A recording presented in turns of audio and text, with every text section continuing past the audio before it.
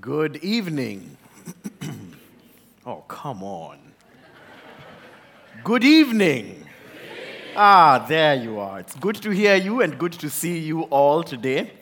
We are going to be in Luke chapter 23 over the next couple of minutes. I wonder what you think about death.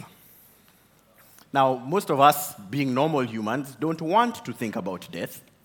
However, the most reliable statistic in human history is still that 1 out of every 1 human beings die. So what do you think about death? It's odd that in time, whether a good man or woman dies, or whether a bad man or woman dies, our reaction tends to be kind of the same. When someone we know and love, or someone in history who we knew and loved was a good person and did many good things, we regret that they're gone. We wish they could have been here for longer. When a bad man or bad woman dies, initially there's rejoicing. Yes, I can see that on your face. When Mussolini, the dictator of Italy, was killed by the mobs in the early 1940s, they rejoiced and threw a party.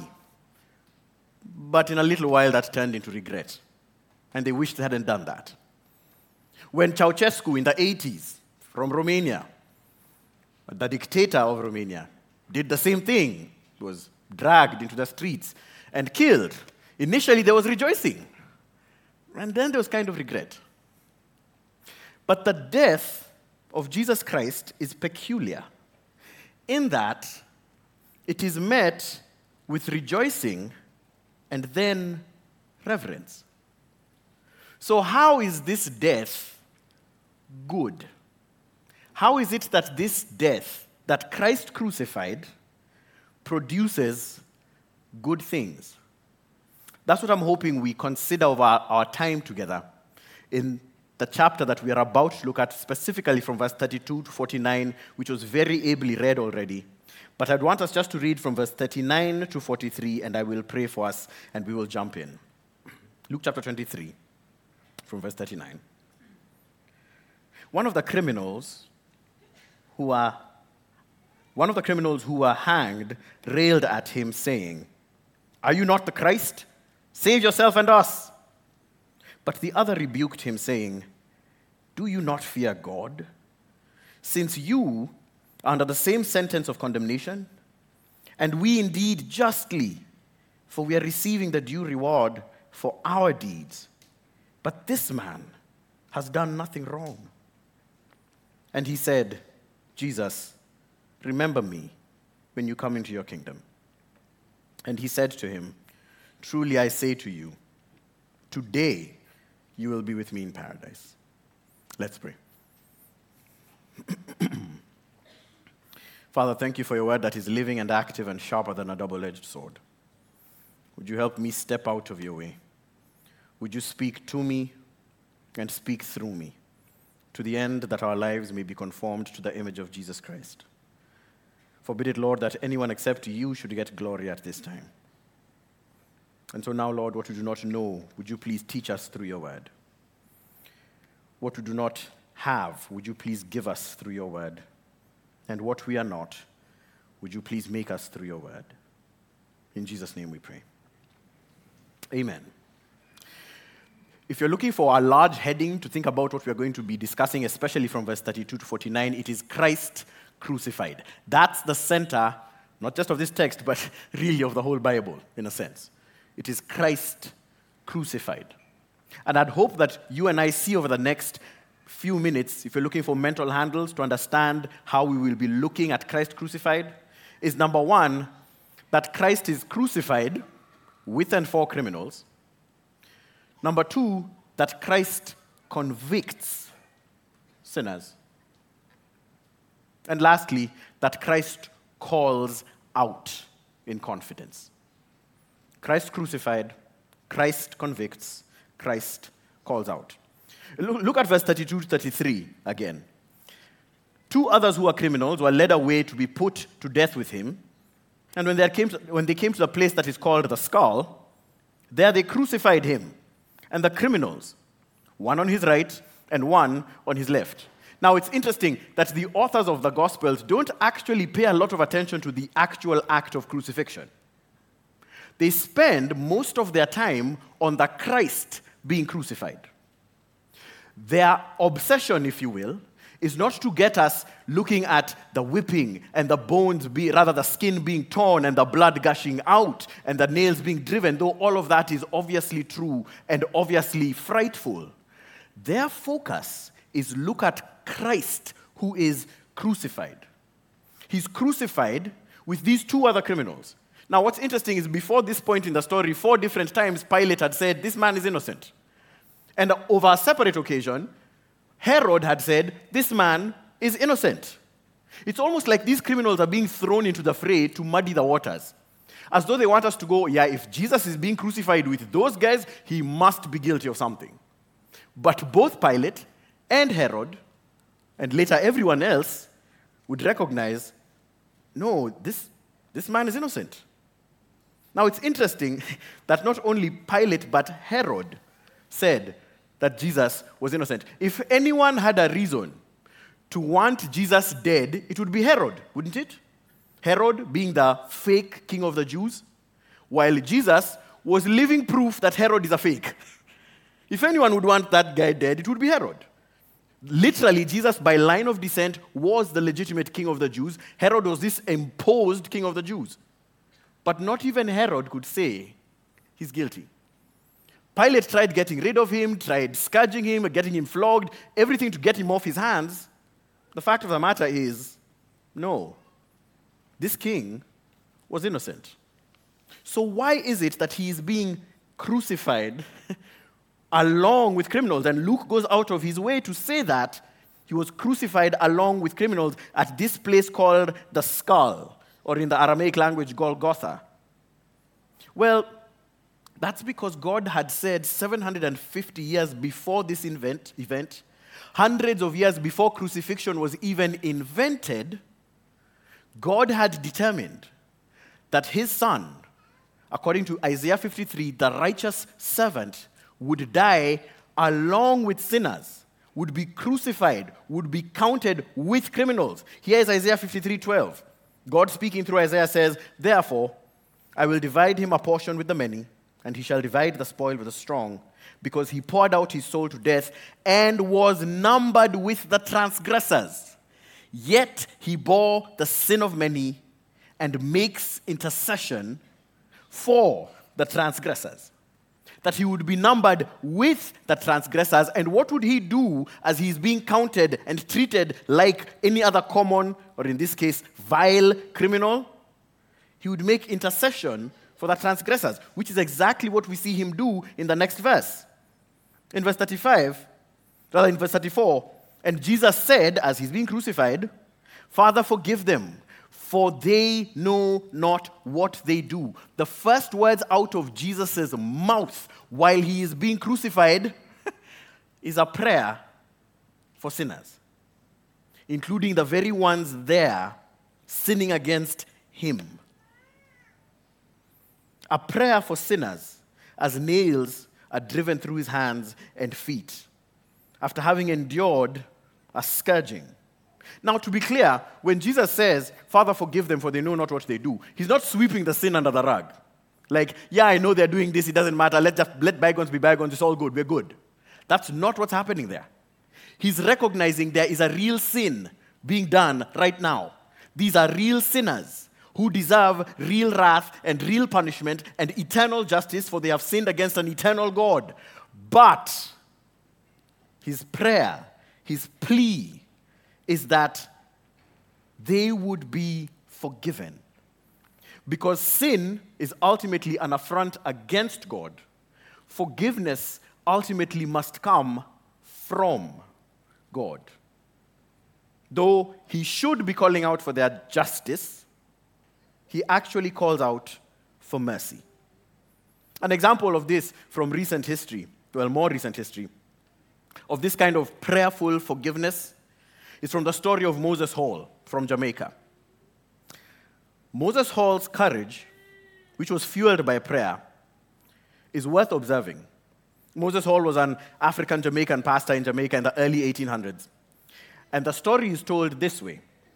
Some African Christians who were enslaved in Jamaica were gathering regularly to pray, even though such prayer meetings were outlawed by their masters. This is an account of one occasion. Determined to put an end to slave meetings in Jamaica, some slave owners broke up a prayer meeting being led by a slave named David, one of Moses Hall's assistants. They seized David, murdered him, cut off his head, and placed it on a pole in the center of the village as a warning to other slaves, eerily like crucifying Jesus as a public warning. They dragged Moses Hall up to the grisly object, and they said, "Now, Moses Hall, whose head is that?" The leader of the murderers asked. "David's," Moses replied. "Do you know why he's up there?" "For praying, sir," said Moses. "No more of your prayer meetings," he said. "If we catch you at it, we shall serve you the way we served David." As the crowd watched, Moses Hall knelt beside the pole and said, "Let us pray." The other African Christians gathered around him and knelt with him and prayed for the salvation of David's murderers. For those of us who trust in Jesus Christ, that means we need to be forgiving like Jesus Christ. We need to be a people who are marked by forgiveness, a people who are marked by mercy, a people known for forgiving even our enemies. For us who have been forgiven much, have been empowered by Christ to forgive much. Now that means if you're the jilted lover in the room, whose boyfriend left you for your best friend and married them, that means we forgive much. That means if you're the betrayed spouse, that means we forgive much. That means if you're the offended employee, whose employer feels more like a slave master, we forgive much. That means if you're a child living under the tyrannical, authoritarian leadership of mother and father, we forgive much. That means if you're a parent disrespected by a brattish, brutish child, we forgive much. Again, forgiveness here doesn't mean let's just sweep the thing under the rug and act like it never happened. We're good, it's fine. You don't need a PhD in psychology to know that if every time offense happens and yelling and discord and we just sweep the thing under the rug, that will produce unhealthy relationships and an unhealthy family and certainly an unhealthy spiritual community. Forgiveness does mean that where offense has been committed, we don't hold the offense against the person, that we release them to Christ. We refuse to rehearse our resentment toward them and pray that the Lord will cause them to have faith and repentance to reconcile with us. I forgive you also doesn't mean that I say the words, but in my heart I'm really hoping a piano falls on you. Because really that means I do not forgive you. I forgive you means we do what Christ did here. Release them to the Father, commend them to the Father in the hope of reconciliation. For those of us who are followers of Christ, that means in a church, forgiveness means my posture is permanently one that is willing to forgive you, and your posture or my posture, if I'm the offending party, is one that is permanently bent toward asking for forgiveness. So that I ask you for forgiveness and you forgive me, and the health of this thing called a church is seen in how we forgive one another like Christ. For us, forgiveness is not an added optional. We are commanded in Scripture, forgive one another as God in Christ forgave you. To my friends who are here, who you do not know Jesus Christ as your Lord and Savior, Jesus does offer full, true, eternal forgiveness, but there can be no forgiveness without repentance. There can be no way for God to forgive you unless you turn away from your sin, trust in Him, and come to Him. He is not going to turn a blind eye. He's not going to just sweep it under the rug. And maybe you're here and you think you're a Christian. In fact, part of what you're here to do is fulfill your biannual commitment to Christ. I come once during Easter and once during Christmas, and we're good. But friend, you've misunderstood what it means to be forgiven by God. It's not in ritual and religion. It is in a turning away from sin, in a repentance, and trusting in Him, as I hope you're about to see over the next few minutes. Forgiveness is at the center of the cross, at the center of the Christian, and at the center of a church. Interestingly, Jesus is praying for those who are killing him, but as he's praying for them, they're using him for sport. Look at chapter 23, verse 34. And Jesus said, Father, forgive them, for they know not what they do. And they cast lots to divide his garments. Now, we are not entirely sure what casting lots was like, but it was basically like a form of gambling, if you will.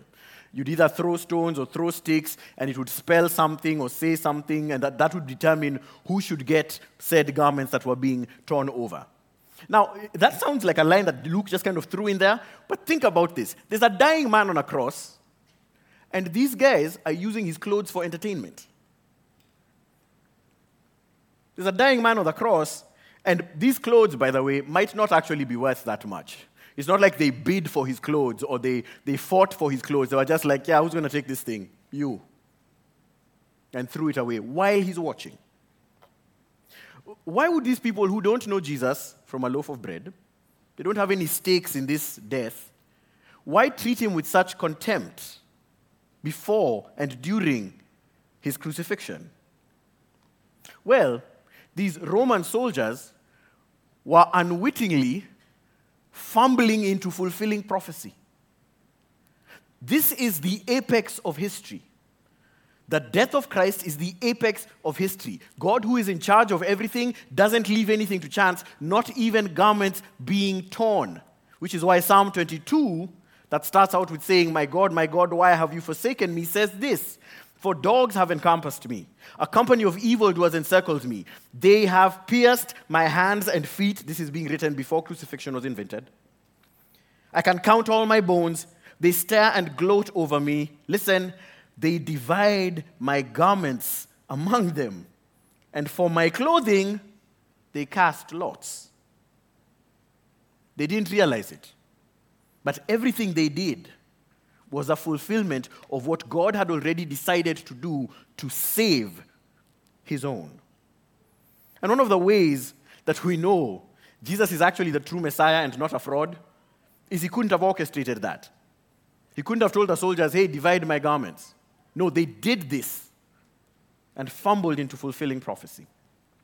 And then next, look at these four characters around the cross: the watching crowds, the scoffing rulers, the mocking soldier, and the railing criminals. Let's start with the watching crowds. In verse 35, "And the people stood by watching." Now, at first glance, you're like, well, at least they're better than the soldiers. They're not mocking, right? They're just watching. Yeah, it is a slightly better thing to do than mocking him. But at second glance, you have to ask, why are they just watching? In that crowd are people whose diseases Jesus had healed. In that crowd are people whose dead Jesus had raised. In that crowd are people who are desperate, and Jesus welcomed them. People who are despised, and Jesus took them in. How are they now just watching? It is because they're rejecting him. They're rejecting him quietly, but make no mistake, they are rejecting him. They might not be doing it verbally or violently, but they are rejecting him. He has been rejected by the very crowds he helped. Then look at the scoffing rulers. Verse 35. "And the people stood by watching, but the rulers scoffed at him, saying, 'He saved others. Let him save himself if he is the Christ of God, his chosen one.'" You know, it's interesting. These rulers were the guys who knew the Bible better than anyone else in Israel. They had memorized it backwards and forwards. They knew it all, right? In fact, that's the thing that marks them out. They know the law. That's why they're the rulers. What is weird is they kept missing the whole point of the Bible. They kept missing things they should have known, things they knew offhand, like Isaiah 53, verse 6 to 8, which explains why Jesus was not going to save himself. These self-styled rulers, who are in reality illegitimate rulers, who wanted power for themselves and were threatened that Jesus was taking away their power, missed the fact that the Messiah didn't come to save himself. He didn't need saving. He came to save others. Or as Isaiah 53, 6 to 8 puts it, all we like sheep have gone astray. We have turned every one to his own way. And the Lord has laid on him the iniquity of us all. By oppression and judgment he was taken away. And as for his generation who considered that he was cut off of the land of the living, stricken for the transgressions of my people. For them to say, let him save himself, would have meant he saves no one else. For them to say, if he's the Christ, the chosen one, he should save himself. No, because he was the Christ, because he was the chosen one, he chose to save others and not himself. That was the whole point. The crowds were watching, the rulers were scoffing, and the Roman soldiers were mocking. You know there's a problem when the Jews and the Romans finally agree on something. That's a bad sign. They had nothing to agree about. One group believed in one God. The other group believed in many gods. One group lived a moral life. The other group lived an immoral life. One group lived a legalistic life. The other group lived a liberal, licentious life. They have nothing in common. One group was oppressed, and the other group was the oppressor. When they're agreeing, you know there's a problem. But when it comes to the rejection of Jesus Christ, Jew and Gentile all agreed. And they start mocking him. In other words, they laughed at this dying man as he's dying and treat him with contempt. And scripture says they offered him sour wine. Look there in verse 36. The soldiers also mocked him, coming up and offering him sour wine and saying, if you are the king of the Jews, kind of like the rulers, if you are the Christ, if you are the king of the Jews, save yourself. Now, some people have said the reason they offered him sour wine is because they felt bad for him and wanted to alleviate his suffering. I'm not particularly convinced by that argument. Because just before they offer him this sour wine, they're mocking him. They're laughing at his dying and his bleeding. People who take pleasure at seeing suffering don't generally try and alleviate suffering. The reason I believe they're giving him this sour wine is not to alleviate his suffering, but to extend it, so that they may enjoy seeing more of Jesus' suffering. But once again, they fumbled into fulfilling prophecy. They thought they were in charge, and in the background, you just see God kind of silently going, tick, you just fulfilled it. They fulfilled the words of Psalm 69, verse 4 and 21. More in number than the hairs of my head are those who hate me without cause. They gave me poison for food, and for thirst, they gave me sour wine to drink. And then they put up this mocking sign. And they put it up, we know this from the other Gospels, in Greek, which was the common language spoken. They put it up in Latin, which was the legal language. They put it up in Aramaic, which was the spoken language. And the sign said, this is the king of the Jews. They meant to mock him. Because in their minds, being good Romans, they're thinking, this guy, this bleeding, pitiful guy is your king. This guy? No wonder you Jews are the way you are. This guy who can't even carry his own cross. This is your king? But in the words of Matthew 1, this is Jesus Christ, son of David, son of Abraham, son of the king, descendant of the Jews. This is the king of the Jews. And they would soon realize that he'd be King of Kings. And lastly, we have the railing criminal.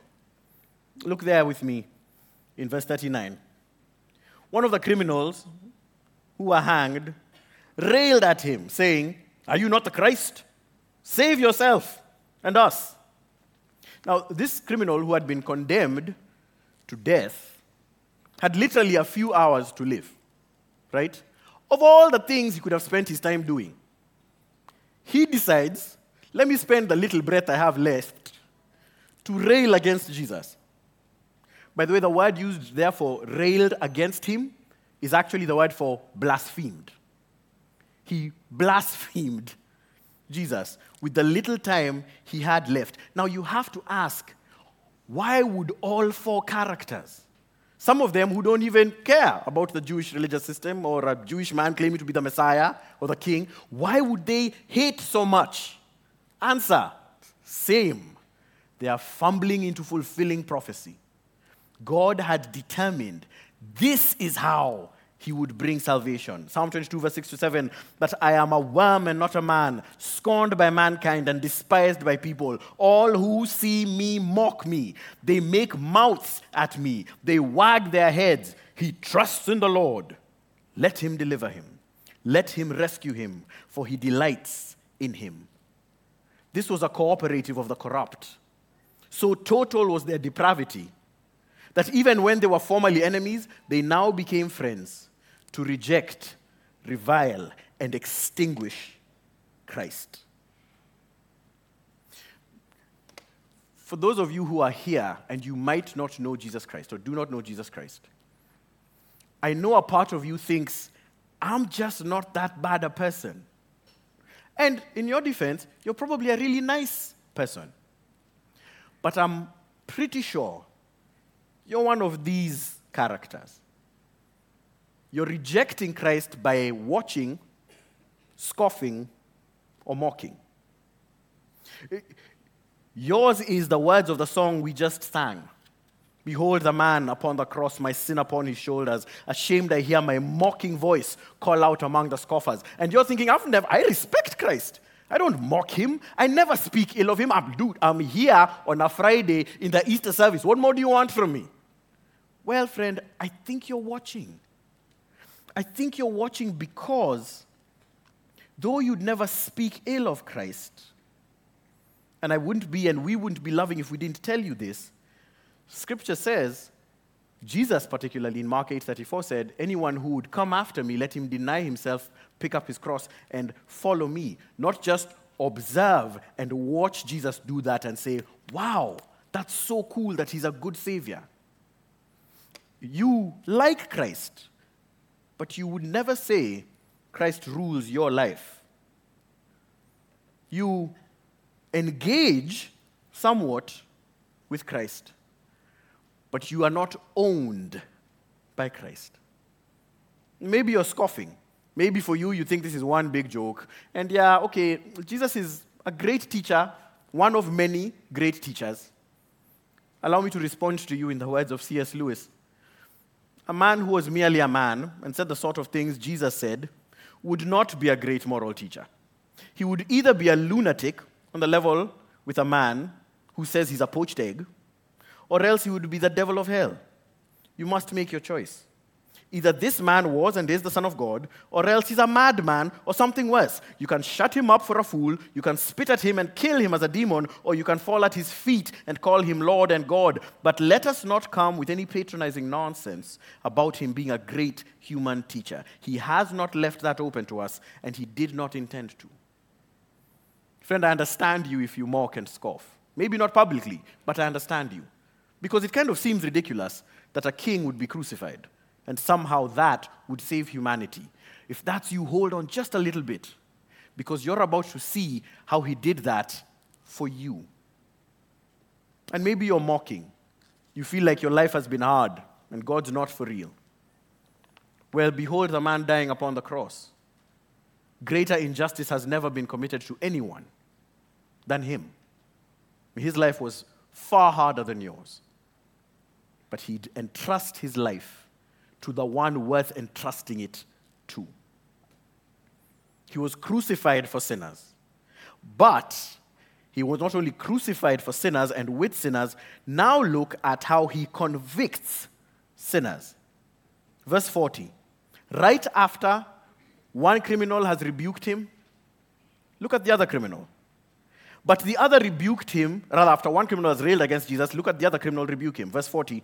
But the other rebuked him, saying, do you not fear God, since you are under the same sentence of condemnation?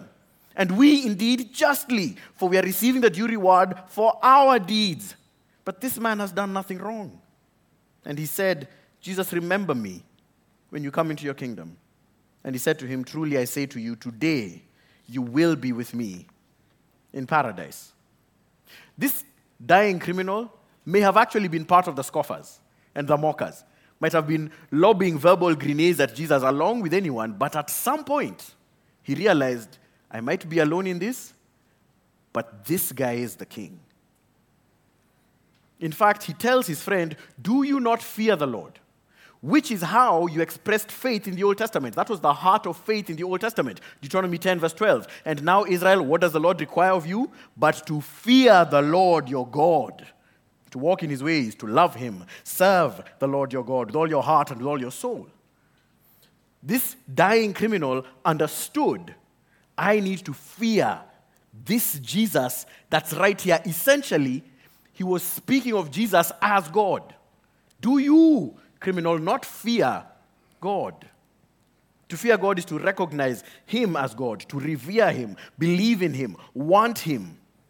And the criminal speaks of Jesus as that. He recognizes that his own condemnation is just. You know, because of the song, There is a Fountain Filled in Blood, and other historical reasons, we tend to call this criminal the dying thief upon the cross, right? Well, he might have been a thief, but generally theft is not the kind of thing that gets you executed. I think he was a lot worse than a thief. I think the kind of stuff he had done actually warranted execution. The only innocent person in this execution is Jesus. This vile criminal recognizes that the wages of his sin is death, not just literally, but he recognizes what he deserves from God is eternal death. And he looks to Jesus and says, remember me when you come into your kingdom. Another statement of faith. And remember here is not just a cerebral action, like, oh, I remember there was a guy called John who I used to know. No. Remember here is akin to Psalm 106. Remember me, O Lord, when you show favor to your people. Help me when you save them. Remember me, Jesus, the criminal says, when you come into your kingdom. He knows that we are both going to be dead at the end of this. So what does he mean when you come into your kingdom? He's looking to a kingdom yet to come, an eternal kingdom. Somehow, the Holy Spirit opened his eyes to see what no one else could see, that this is the king and he will come back in his kingdom with an eternal judgment. So he throws himself upon the mercy of the king. And what's the king's response? Today, you will be with me in paradise. Same way he told the people listening in Luke 4, today, Isaiah's prophecy has been fulfilled in your hearing by me. Same way he told Zacchaeus, today, salvation has come to your house. He told the dying criminal, today, you will be with me in paradise. You're helpless, hopeless. You can't do anything. You're quite literally hanging on a cross. You've done nothing to get to heaven. Today, I will bring you to paradise. There was a fellow called Rick Hoyt who ran 32 Boston marathons. Now, Boston Marathon, by definition, is not short and it's not easy. But Rick Hoyt ran 32 of them and not just started, he actually finished all 32 races. The thing about Rick Hoyt, though, is Rick Hoyt was a paraplegic. He couldn't run, couldn't walk, was born with cerebral palsy, couldn't even crawl. So how did Rick Hoyt run 32 Boston marathons again? His father, Dick Hoyt, would put his son, Rick Hoyt, on a wheelchair and ran every mile of the Boston Marathon with him. And he finished every single one of those 32 Boston marathons. Now, Did Rick Hoyt finish those Boston marathons? Yes. Did he do it because he was such an amazing Kenyan runner? Not a chance. The dying thief didn't get to paradise because he did a bunch of good things. The dying thief had no hope outside Jesus Christ dying for him and quite literally lifting him into heaven. What is your hope, dear sinner? It is not in what you do. What is your hope? That you're a really good mom or dad. What is your hope? That you read the Bible every day? No. Your hope, like the dying criminal, is to throw yourself upon the mercy of God and say, nothing in my hands I bring, simply to the cross I cling. I turn away from my sin, I trust in you. Save me. And what is the king's response? Today, you will be with me in paradise. And for those of us who know Christ, we are not in a different category. Like we were saved by this Christ, by his grace, by his work, by his effort. But now, let's sustain ourselves by our good works. That's not how it works. No, because we have been saved, we want to do the good works. Because we have been saved, we are now indwelt by a spirit that makes us want to do the very things we once despised. Because Christ is in us, in view of all Christ has done for us, we live confidently on the grace that he supplies. This is the great hope of the believer. And lastly, Christ calls out. We've seen Christ crucified. He's brought there with the criminals. We've seen Christ convicting this man. And lastly, look at how this story ends. Verse 44. It was now about the 6th hour, and there was darkness over the whole land until the 9th hour, while the sun's light failed. Now, people have many theories about how it became dark. Was there an eclipse? I'm not particularly convinced of that. Partly because this was the time of the Passover, and generally that's the time of the full moon.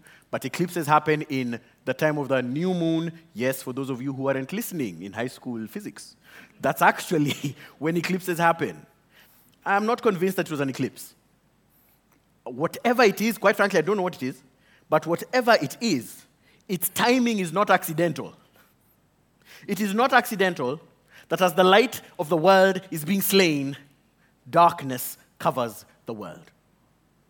It is not accidental that in the world's darkest hour, when they were killing the only truly innocent man, when they were putting to death the Son of God, it is not accidental that darkness covers the world. It is a picture of God's judgment on Israel, those he came to save, yet was rejected by. And they are now going to be covered in darkness, for they have extinguished their light, the light of the world. At that same hour, Scripture says, the curtain of the temple was torn in two. There were two curtains, and I think Luke means the inner curtain that led to the innermost holy of holies. That curtain is torn in two, allowing all to have access to God himself. And what does that do? That means a couple of things. That means, number one, the whole Old Testament priesthood is done. Because the whole point of having Old Testament priests is they would be the ones to go into the Holy of Holies. They would be the ones to make atonement for sin. And the rest of us would hope that guy doesn't die while he's in there. But now, a sacrifice is being made that tears the curtain. An atonement for sin is being made that allows all to have access to the Holy of Holies. The Old Testament priesthood is done. But secondly, that also means the whole sacrificial system is done. And it's done because it has finally been fulfilled by this Jesus, and we'll come back to that. But thirdly, it means the existence of a temple and the value of a temple is also done.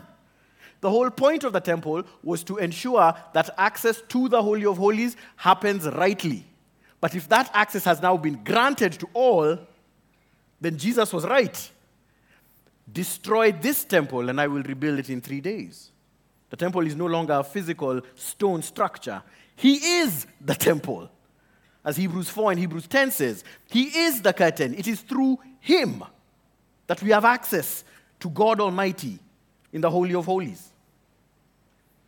And then Scripture says, not only was the curtain torn in two, verse 46, then Jesus, calling out with a loud voice, said, Father, into your hands I commit my spirit. And having said this, he breathed his last. Right there you have the apex of history. This is the reason the whole earth exists, that the Son of God may die. Note that he calls out to his Father. He's not dying unsure. He's not dying, I hope this ends well. No, he calls confidently to his Father, saying, into your hands I commit my spirit. I know who I belong to. I know how this ends. Regardless of who doesn't, I know my Father. I know how this ends.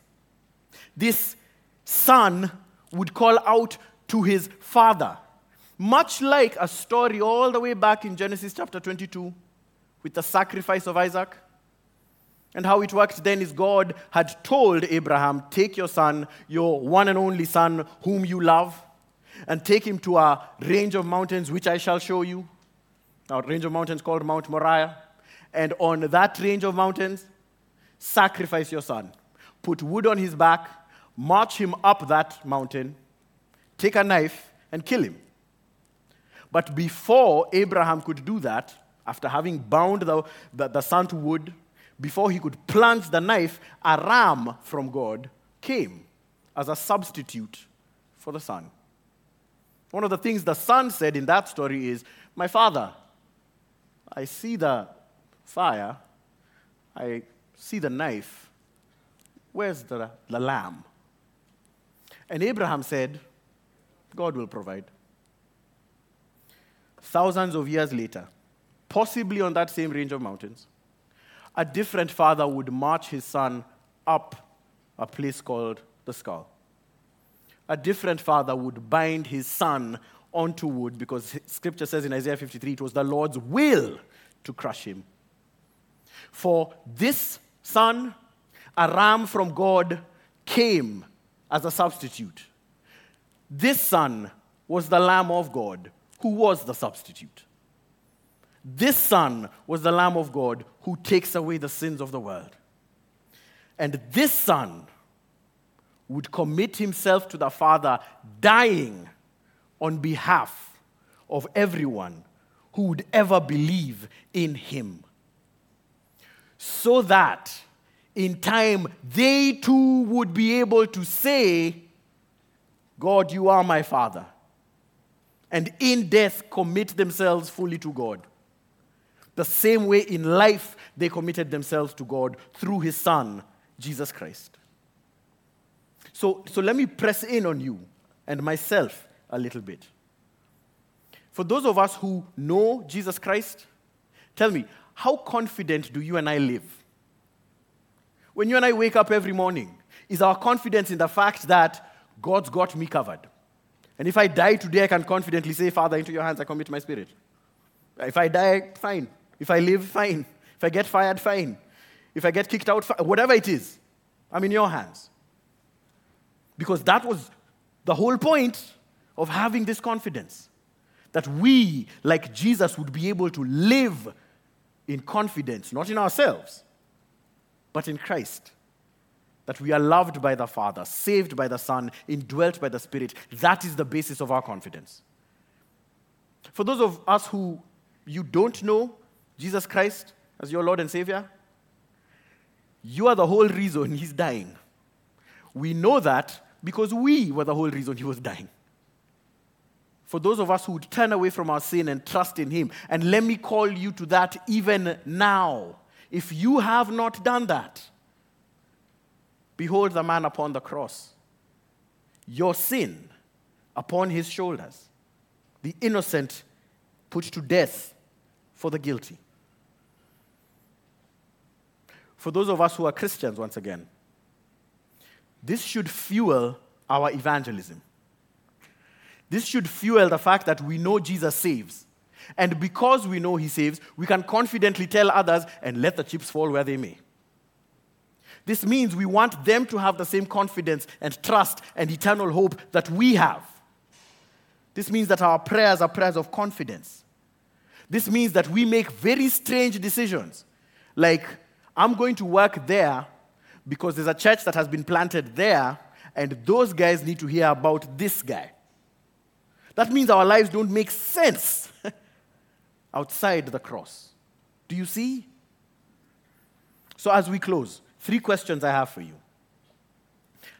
Jesus Christ was crucified and dead and buried. That is a fact. He died. Here's the question. How will you respond to that? No other event in your life matters more than this one. The reason you were born is so that you may respond to the death of Christ. For when you die, you're going to be saying one of 2 things. Welcome me into your kingdom because I trusted you. Or you will be hearing, depart from me, you worker of iniquity. I never knew you. Christ was crucified. How will you respond? Here's the second question. Is Christ convicting you right now? My friend who doesn't know Jesus. Scripture says, if you hear his voice, do not harden your heart. Turn, trust, for today is the day of your salvation. And for believers, if you came with a friend or know a friend here or are seated next to a friend, you might as well just tell them confidently, oh, by the way, I brought you here so that you may hear the gospel. They already know it. There's no need to act. They know why you brought them here. You might as well tell them, I cannot imagine anything better than spending the rest of my eternal life with you. But I can't do that for you. Jesus did that for you, if you trust him with your life. And lastly, for those of us who are believers, will we live so confidently in our God who sent his Son to die for us, knowing that whether we live or die, we belong to him? That we can confidently say, I'm his anyway. Tomorrow might be my last day, and that's fine. 90 years from now might be my last day, and that's fine. Whatever it is, I will live confidently each day for his glory and the salvation of the nations through his Son. Let's pray. Father, we thank you for your word. We thank you that it reveals to us your love and your power and your glory and your grace that would save sinners like us. Grant, O Lord, that everyone here would hear a better sermon than the one that was just preached. That they would hear your Spirit trail along in their hearts, convicting them of the truths of your word, turning us away from sin that we may trust in you, and making us more like you. For your glory we pray these things in Jesus' name. Amen.